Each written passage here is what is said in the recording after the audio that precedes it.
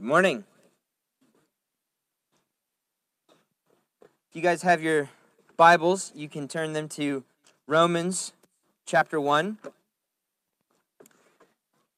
And as you do, let me just extend a welcome to you if you're a visitor.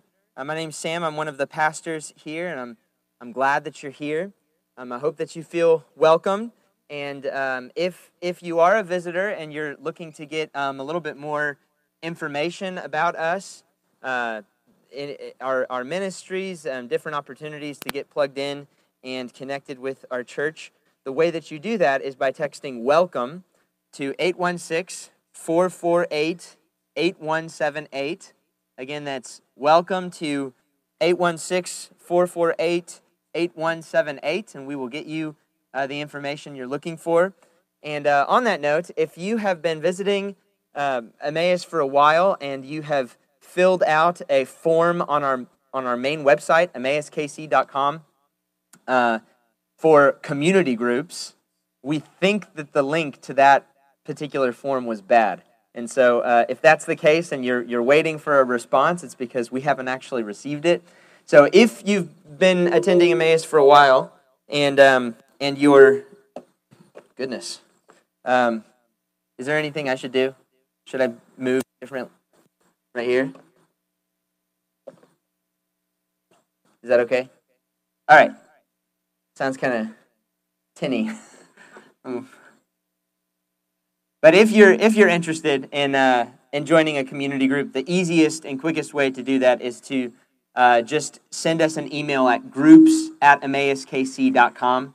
Again, that's groups@emmauskc.com. That's the easiest way to for us to get you connected with a community group. We are pretty much at max capacity with most of our existing groups, so we have a couple of brand new groups that are starting in October, and so we will get you squared away that way.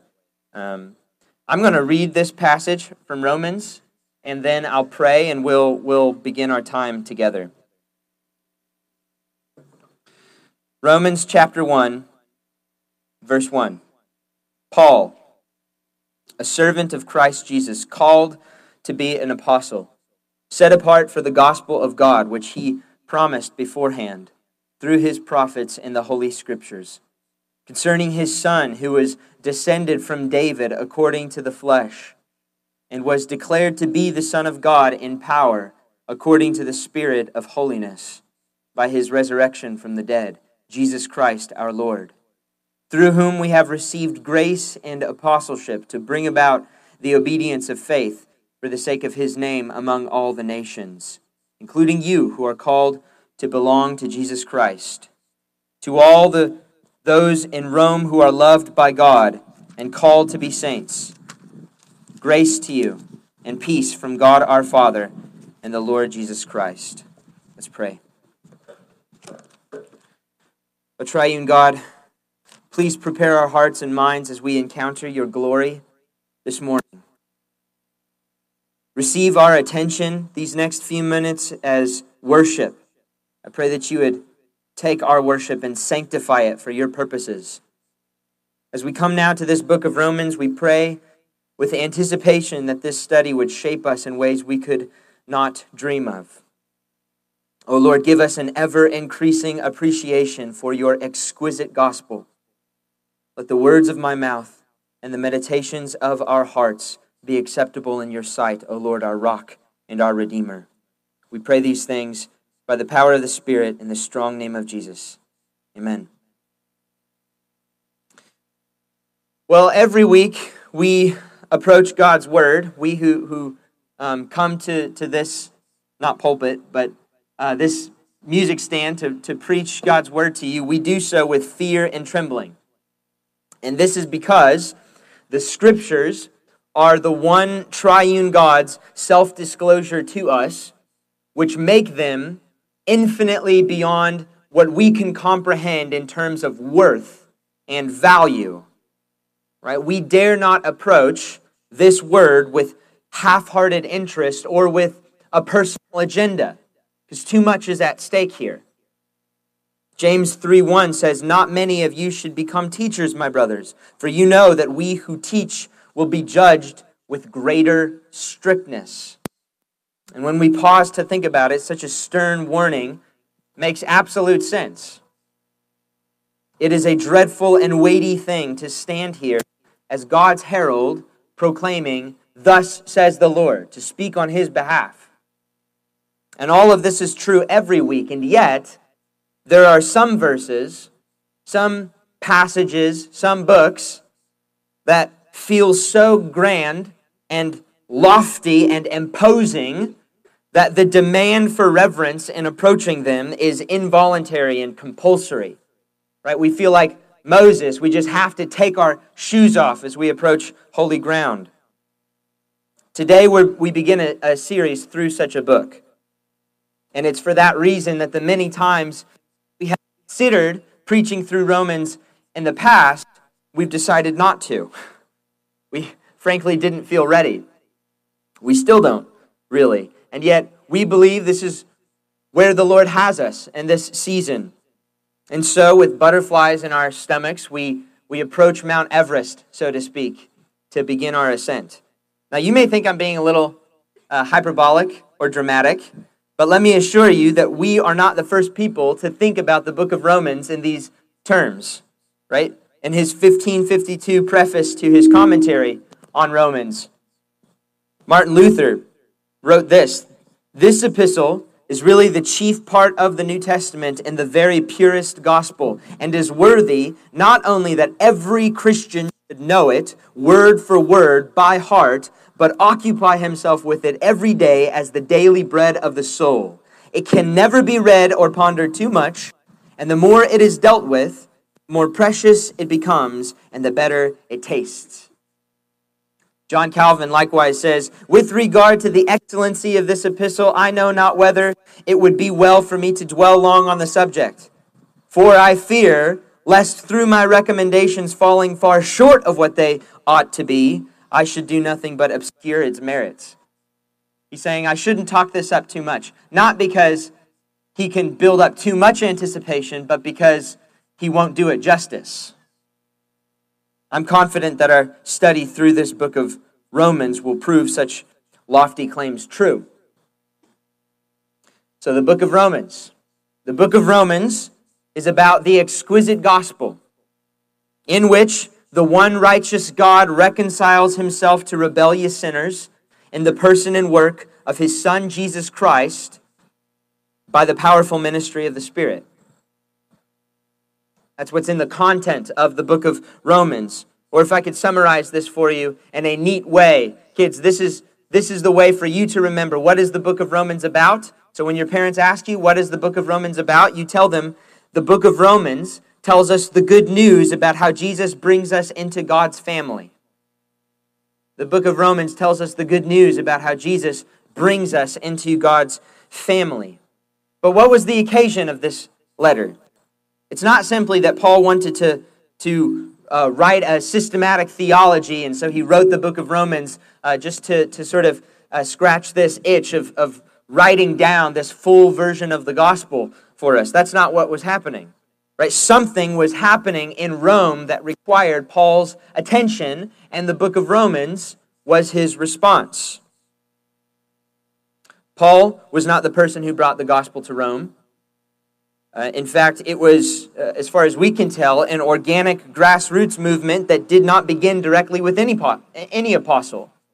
It may have even begun as a result of Jewish Christians fleeing from persecution in Jerusalem. We don't really know exactly how the gospel took root in Rome. But however the Church of Rome was established, by the time Paul wrote this letter, this is the important thing to note about it.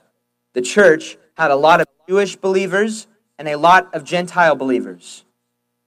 It was a big population of Christians composed of Jewish believers and Gentile believers, which led to ethnic tension and division. And these divisions are the occasion of Paul's letter to Rome. Ethnic superiority and resentment had led to factions, and so Paul wrote Romans in order to unify the divided Jewish and Gentile believers. He wanted them to be unified. Now, this is incredibly interesting and instructive and timely for us today who live in a volatile and complicated society with respect to racism and ethnic division. It's a complicated history with ongoing ramifications, and so we should take note. Now, we might expect, based on the way that we deal with ethnic divisions and racism, we might expect that if Paul is writing to a situation of tension between Jews and Gentiles, we might expect that he would address that issue firstly and primarily and directly. But he doesn't. That's not how he deals with this issue. The way that he unifies the Jews and the Gentiles in Rome is by showing them their commonality in Christ. So the way he does this is first by obliterating any sort of delusion of superiority by condemning all people, Jew and Gentile, apart from Christ. Any sort of delusion that says we are on a more positive footing based off of our ethnicity, Paul just obliterates that by condemning Jews and Gentiles in the first 2.5 chapters of Romans. And then he shows them that at the foot of the cross, the ground is level, and no one is advantaged or disadvantaged because of ethnicity. Right? The empty hands of faith get you into this family and nothing else. In other words, Paul's strategy for bringing Jews and Gentiles together was not to try to analyze their divisions on the superficial level. It was to go to the root of the issue instead. The root of the issue, which is man's natural estrangement from God. And so the solution to this problem is his reconciliation to God in Christ through faith. So he goes to the root of the issue. Now today's passage is simply Paul's opening statement. It's his greeting. It's his longest and densest greeting in the Bible. So Paul begins all of his epistles this way with a brief greeting and introduction. But this is the longest and this is the densest. Right? It is a theologically soaked run-on containing the entire book of Romans in miniature. And so in this passage, Paul assures his readers that all that they need for what he is about to tell them to do, all that they need is available in Christ alone on account of his exquisite gospel. In this gospel, Paul is saying, there is a bottomless reservoir of assurance and comfort and wisdom and resources for unity. This whole passage is narrowing to one fine point, the benediction at the end of verse 7. Grace to you and peace from God our Father and our Lord Jesus Christ. That's it. That's the point of this passage. Grace to you and peace from God our Father and the Lord Jesus Christ. And the 6 verses leading up to that blessing is the sturdy groundwork, fixed, unshakable foundation upon which this blessing stands. They signal how grace and peace come to us. So, for the next 20 minutes or so, I want to lay this passage bare before you, exposing you to the glories inside, and I pray that you would be convinced of the all-sufficiency of God's love for you in Christ. And in doing so, brothers and sisters, I'm taking it on faith that your greatest need this morning, regardless of whatever else you are burdened with, whatever else you came here burdened with, that your greatest need this morning is to be reminded of God's glory in the gospel and his love for you in Christ. And so I invite you to take that on faith with me. I invite you for these next 20 minutes or so to look away from yourself. Look away from your own needs, your wants, your frustrations, your insecurities. Look away from yourself momentarily and simply consider this exquisite gospel. Consider something far bigger and grander than yourself. Verse 1, Paul, a servant of Christ Jesus.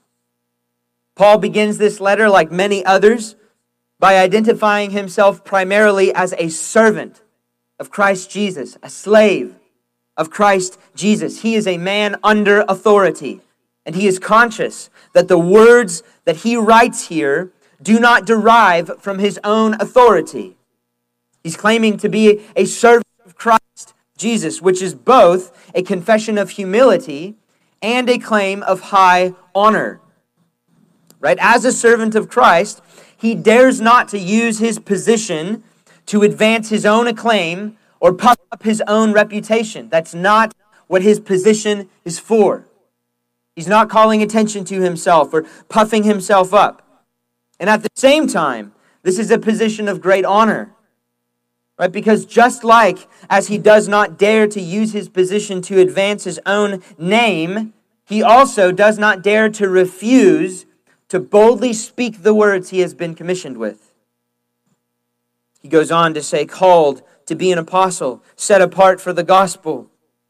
This is a gracious and effectual calling. God reached down, as it were, and grabbed Paul by the scruff of his neck and transferred him from the domain of darkness into the kingdom of God's beloved Son. And there he established him in a specific role. Apostle. Mouthpiece of Christ.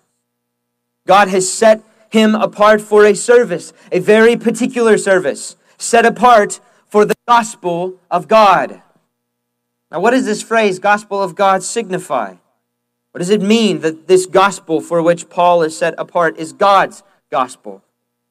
Well, several things are implied here. First of all, this is God's gospel because it comes from God. He is the source. God is the gospel source. This good news is a story that he has wrote. So it originates from him. It's the gospel of God because it comes from him. But secondly, the gospel is the gospel of God because it is about God.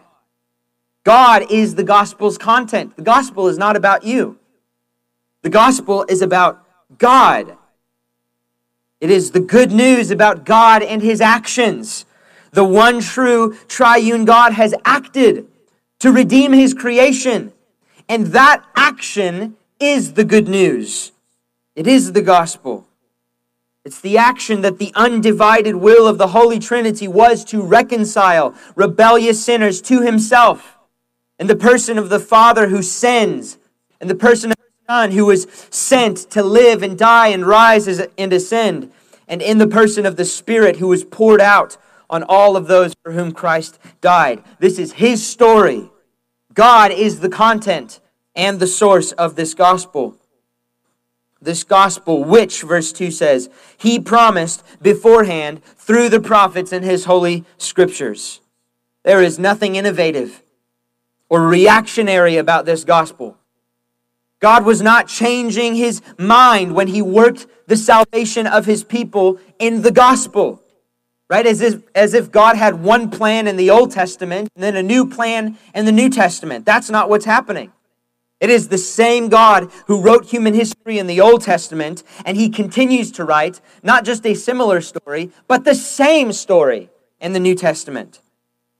It's the same story. You see, the gospel that Paul was set apart to preach is the burning heart of the whole Bible, including the Old Testament. It's a story that takes a whole Bible to tell.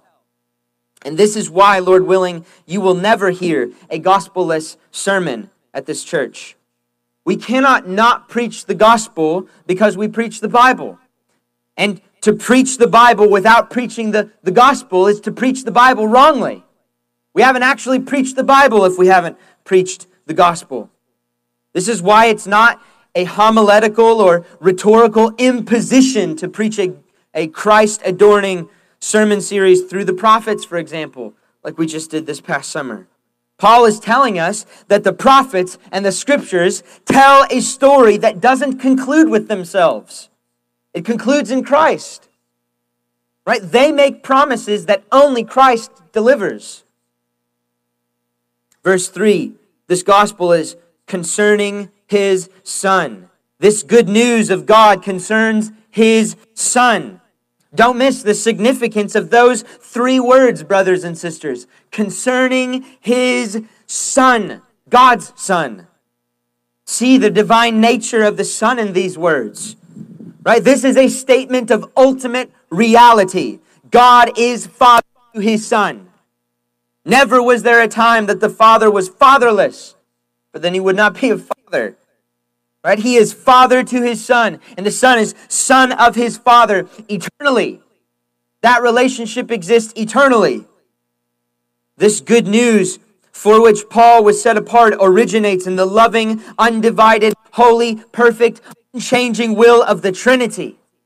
Right? This eternal God willed for the primary visible actor in this story to be the Son, who, he continues to say, was descended from David according to the flesh. Do you see this mystery? This mystery of mysteries. That this eternal Son of God, one with the Father in spirit and glory and divine nature, became a man. He's the Son of God, and he descended from David according to the flesh. The Son of God was born according to the Virgin, leaving none of his divine nature behind. He nevertheless was descended from David according to the flesh, and in this way, the gospel of God, which was promised in the prophets and in the scriptures, centers on the mysterious and glorious work of the God-man. And this highlights this crucial doctrine for us that we call the hypostatic union. The hypostatic union, which refers to the two distinct natures of Christ, his divine nature and his human nature, united in this one person, Jesus Christ, the Son of God.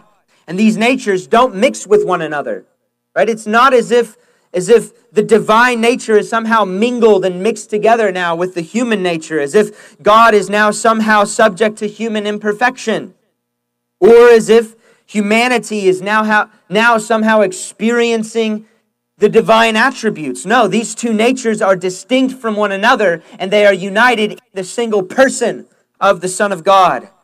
That is, the eternal Son of God being in the divine nature, added to himself a human nature. Why does this matter? Why am I splitting hairs here on this topic? It matters because without the hypostatic union, right, unless this gospel centers on the work of the God-man, the gospel is impossible. Unless the Son is truly divine and truly man, he cannot save humanity. Why? Well, because first of all, salvation is a work that is fit only for God. Only God is fit to save his creatures. He's the only one who's fit for it. And yet, the way that he works this salvation is by reversing the curse of sin, which was brought about by human disobedience. And as we'll see in this book of Romans, Christ saves us both by paying for the guilt of our sin and by giving us his righteousness, imputing to us his righteousness. But the only kind of righteousness that we could receive as humans is a human righteousness. And the only kind of punishment that can atone for human sin is a human sacrifice. And so that's the dilemma we face, right? The problem that we have is manifestly a human problem, and yet the only solution possible is a God solution.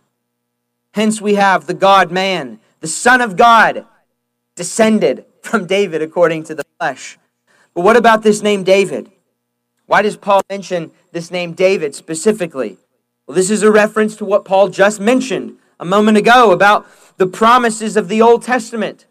For as far back as 2 Samuel 7, and continually throughout, the Old Testament promises that God will deliver his people through the ministry of a messianic king who would descend from the line of David.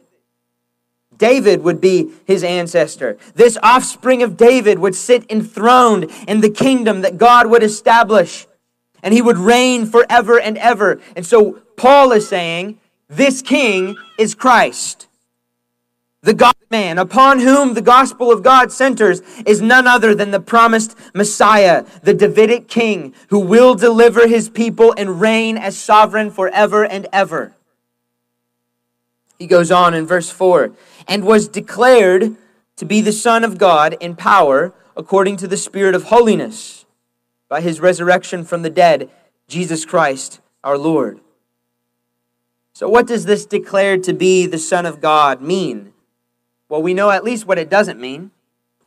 It does not mean that Christ was somehow adopted or ushered into deity through the resurrection, right? If that were what Paul was saying, he would be contradicting himself when he attributes eternal sonship to the fundamental identity of Christ. So no, this passage does not teach that Christ became the Son of God in the resurrection. This phrase, declared to be the Son of God, needs to be read in its immediate context, which is the context of his Davidic kingdom. What happened in power, according to the Spirit of holiness, by his resurrection from the dead, in other words, was not that Jesus became divine, but rather that as the divine Son, who was descended from David according to the flesh, upon his resurrection and ascension, he was exalted and enthroned in his position as the everlasting and reigning offspring of David. You see, nothing new in terms of Christ's divine identity happened in the resurrection, but something new definitely did happen in redemptive history. Something new definitely happened in the story that God was telling. What happened? This is what happened. The anticipated turning point has occurred. And now, in the resurrection and ascension, the Davidic king has been crowned and his rule has begun. He is the Davidic king. Verse 5, through whom we have received grace and apostleship to bring about the obedience of faith. Here again we see that the calling of being a spokesman for the gospel is a calling of grace, and that this grace comes to us through the person and work of Christ. Did you see that at the beginning of verse 5? Through whom? That's Jesus he's talking about. Through Jesus we have received grace and apostleship. Know this, that no gift of salvation, including the gift of being a spokesman for the gospel of God, no gift of salvation comes to you apart or outside of Jesus Christ. It all comes to us through Jesus Christ. And this calling is a gracious calling. It's a gracious calling for the individual that does not terminate on himself. God did not make Paul an apostle so that he could enjoy apostleship. He called Paul to be an apostle for a very specific purpose, to preach the gospel and to call sinners unto repentance, to bring about the obedience of faith. Paul calls faith in Christ obedience to his calling as an apostle. And this is all moving towards this central purpose clause. Why does he set Paul apart for the work of the gospel to bring about the obedience of faith? For the sake of his name among all the nations. For whom is this gospel?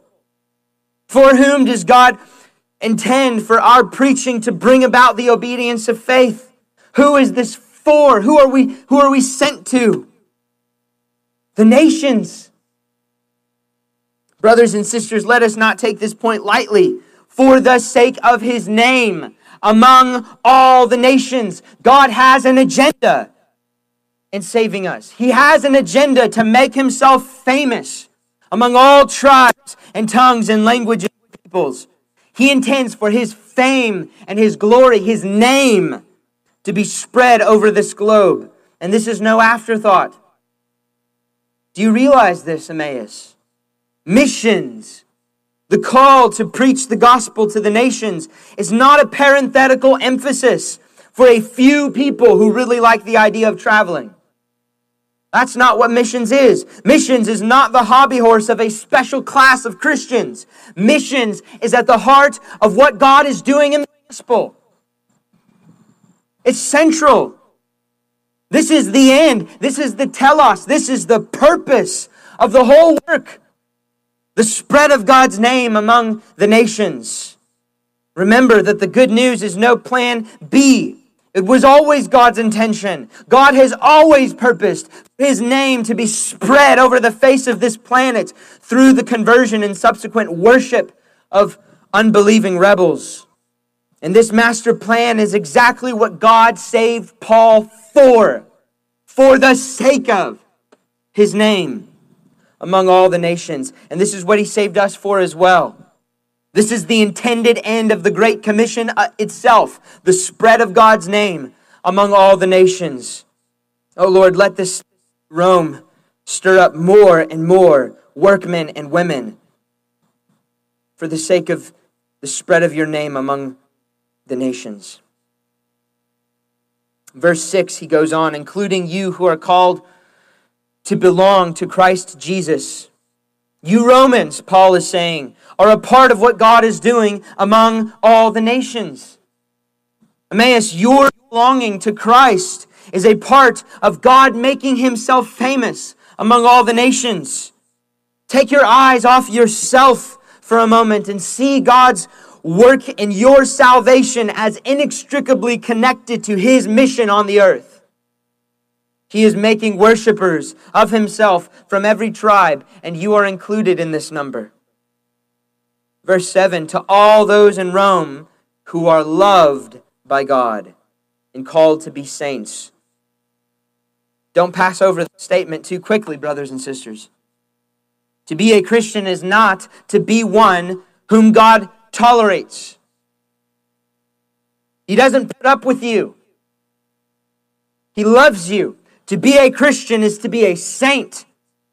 That's the noun word for holy. To be a Christian is to be holy, a holy one. To be a Christian is therefore to be loved by God. Christian, God loves you. Don't argue with me on this point. Don't argue with the Word of God.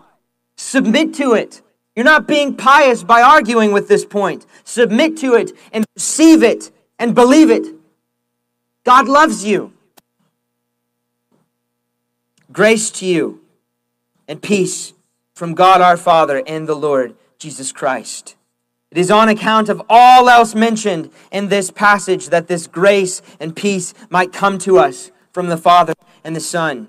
And I want you to notice two things about this benediction. First, I want you to notice that the grace and peace, that is peace with God and peace with others by extension, this grace and peace come from a single source. God our Father and the Lord Jesus Christ. It is their grace and peace. The grace and peace that they share that they're giving to us. It's not the grace and peace of the Father and then another grace and peace from the Son. It is their grace and peace. It is the same grace and peace that comes from both of them, which implies a great deal about Christ's divinity, his equality with the Father. He and the Father are sending us this grace. But I want you to notice, secondly, the inconspicuous ministry of the Spirit in this verse. We should be asking, what is this grace? How does it come to us? This grace that comes from God the Father and our Lord Jesus Christ, this grace and peace that they share, how does it come to us? And when we ask that question, can our answer be sufficient if it doesn't insist on the coming presence of the Holy Spirit, who proceeds from the Father and the Son eternally? It must. It must include the Spirit. Paul will go on in chapter 5, for example, to say that God's love has been poured into our hearts through the Holy Spirit who has been given to us. Therefore, brothers and sisters, do not take lightly this benediction. To be blessed with the grace and peace of God our Father and the Lord Jesus Christ is nothing other than to be graced with the ministry of the eternal Spirit, who sees to it that all of these benefits that we have been speaking of are applied to our hearts. Now, that was a lot of stopping and going as we went through this passage. So let me give you my paraphrased version of these 7 verses. This is not a translation. This is Pastor Sam's paraphrase. Okay, so don't take it authoritatively, but I think this gets at what Paul is saying with these 7 verses. I, Paul, am writing this to you not on account of my own authority, but on Christ's. For I am his servant. By the grace of God, he chose me for this office and set me apart to preach the gospel, his gospel, God's good news, the gospel that originates from him and is about him. And this gospel is no change of plans for God. The same God who spoke and worked through the prophets in the scriptures fulfilled all of those promises in this good news. This gospel is about his Son, and it's at the very heart of the scriptures. This is the good news that the triune God has acted decidedly to redeem. The eternal Son of God added a human nature to himself, a human nature in the line of David, which makes him the messianic king who has come to deliver his people. This Son of God, eternally begotten in his divine nature, enfleshed in his human nature, was enthroned as the ruling and reigning king when by the Holy Spirit he was resurrected from the dead and ascended in power. On account of this gospel, we may know Christ as our Lord. It is through him that we receive grace. This grace is intended to so motivate us that we preach the good news to all, charging everyone to believe.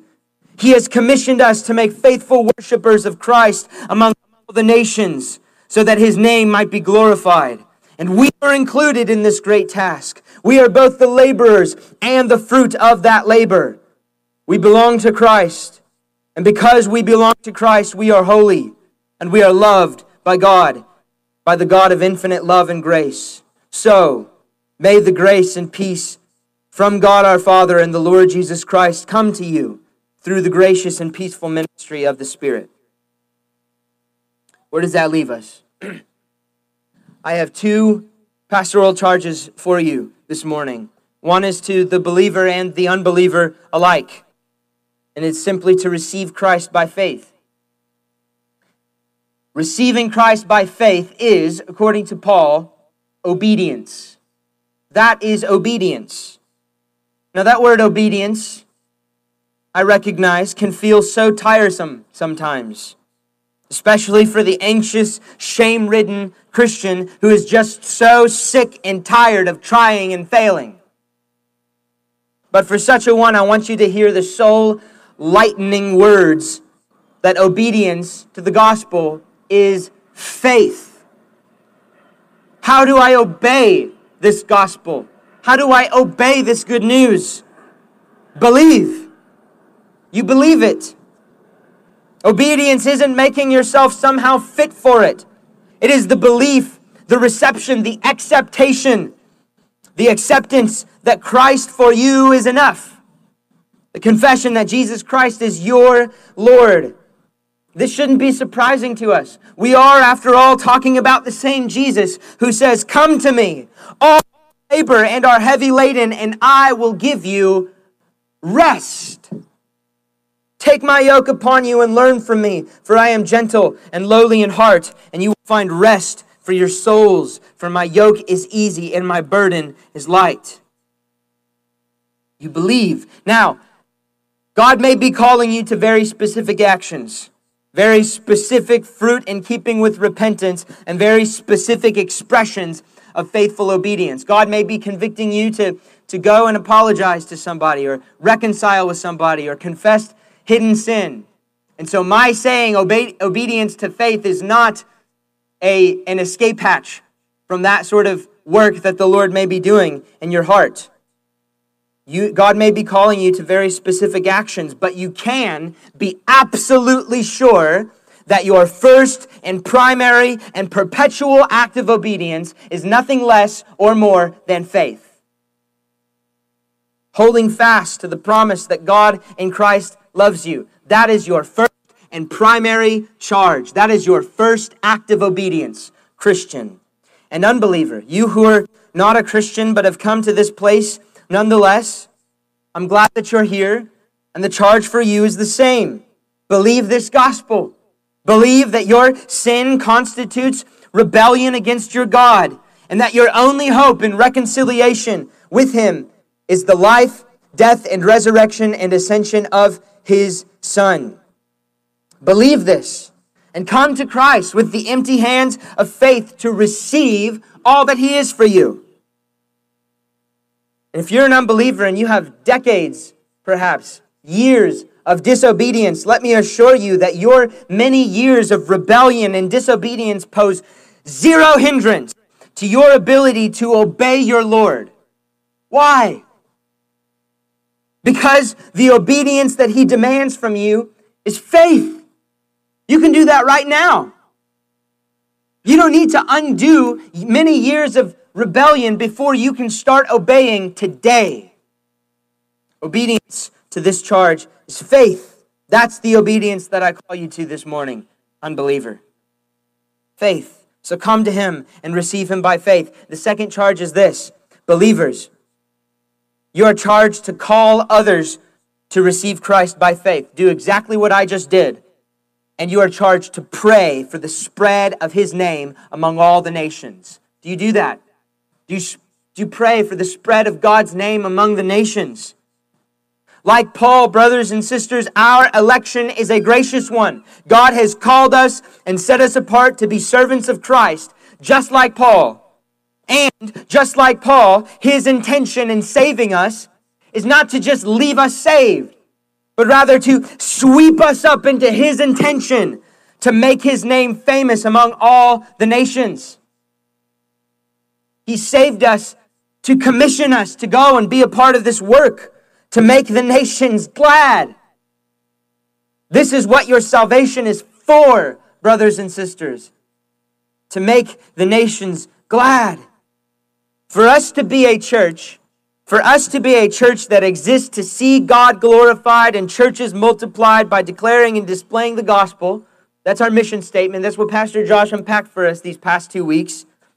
For us to be that kind of church means for us to be a church that exists to bring about the obedience of faith for the sake of God's name among all the nations. This is at the very heart of the identity of the people of God.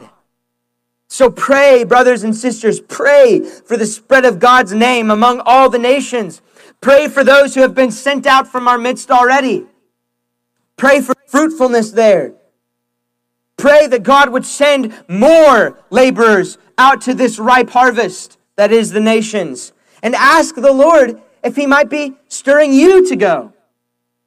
Don't simply assume that it's the vocation of someone else.